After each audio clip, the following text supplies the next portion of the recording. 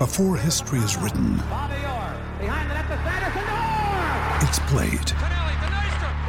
Before it's frozen in time, it's fought one shift at a time. Before it's etched in silver, it's carved in ice. What happens next will last forever. The Stanley Cup Final on ABC and ESPN Plus begins Saturday.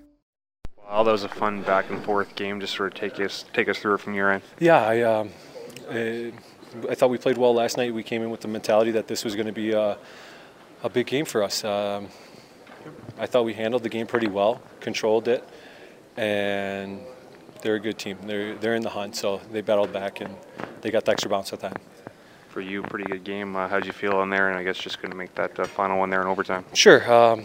Try to make the stops. You know, I feel good. Feel like they gave the team a chance, and this is the kind of team that's our team's going to score goals. So as a goalie, that's a great feeling. Even if you give up one, you give up two. You know your team's capable. So you just focus on stopping the next shot, and that's all I really concern myself with. Read that, Sal Montoya.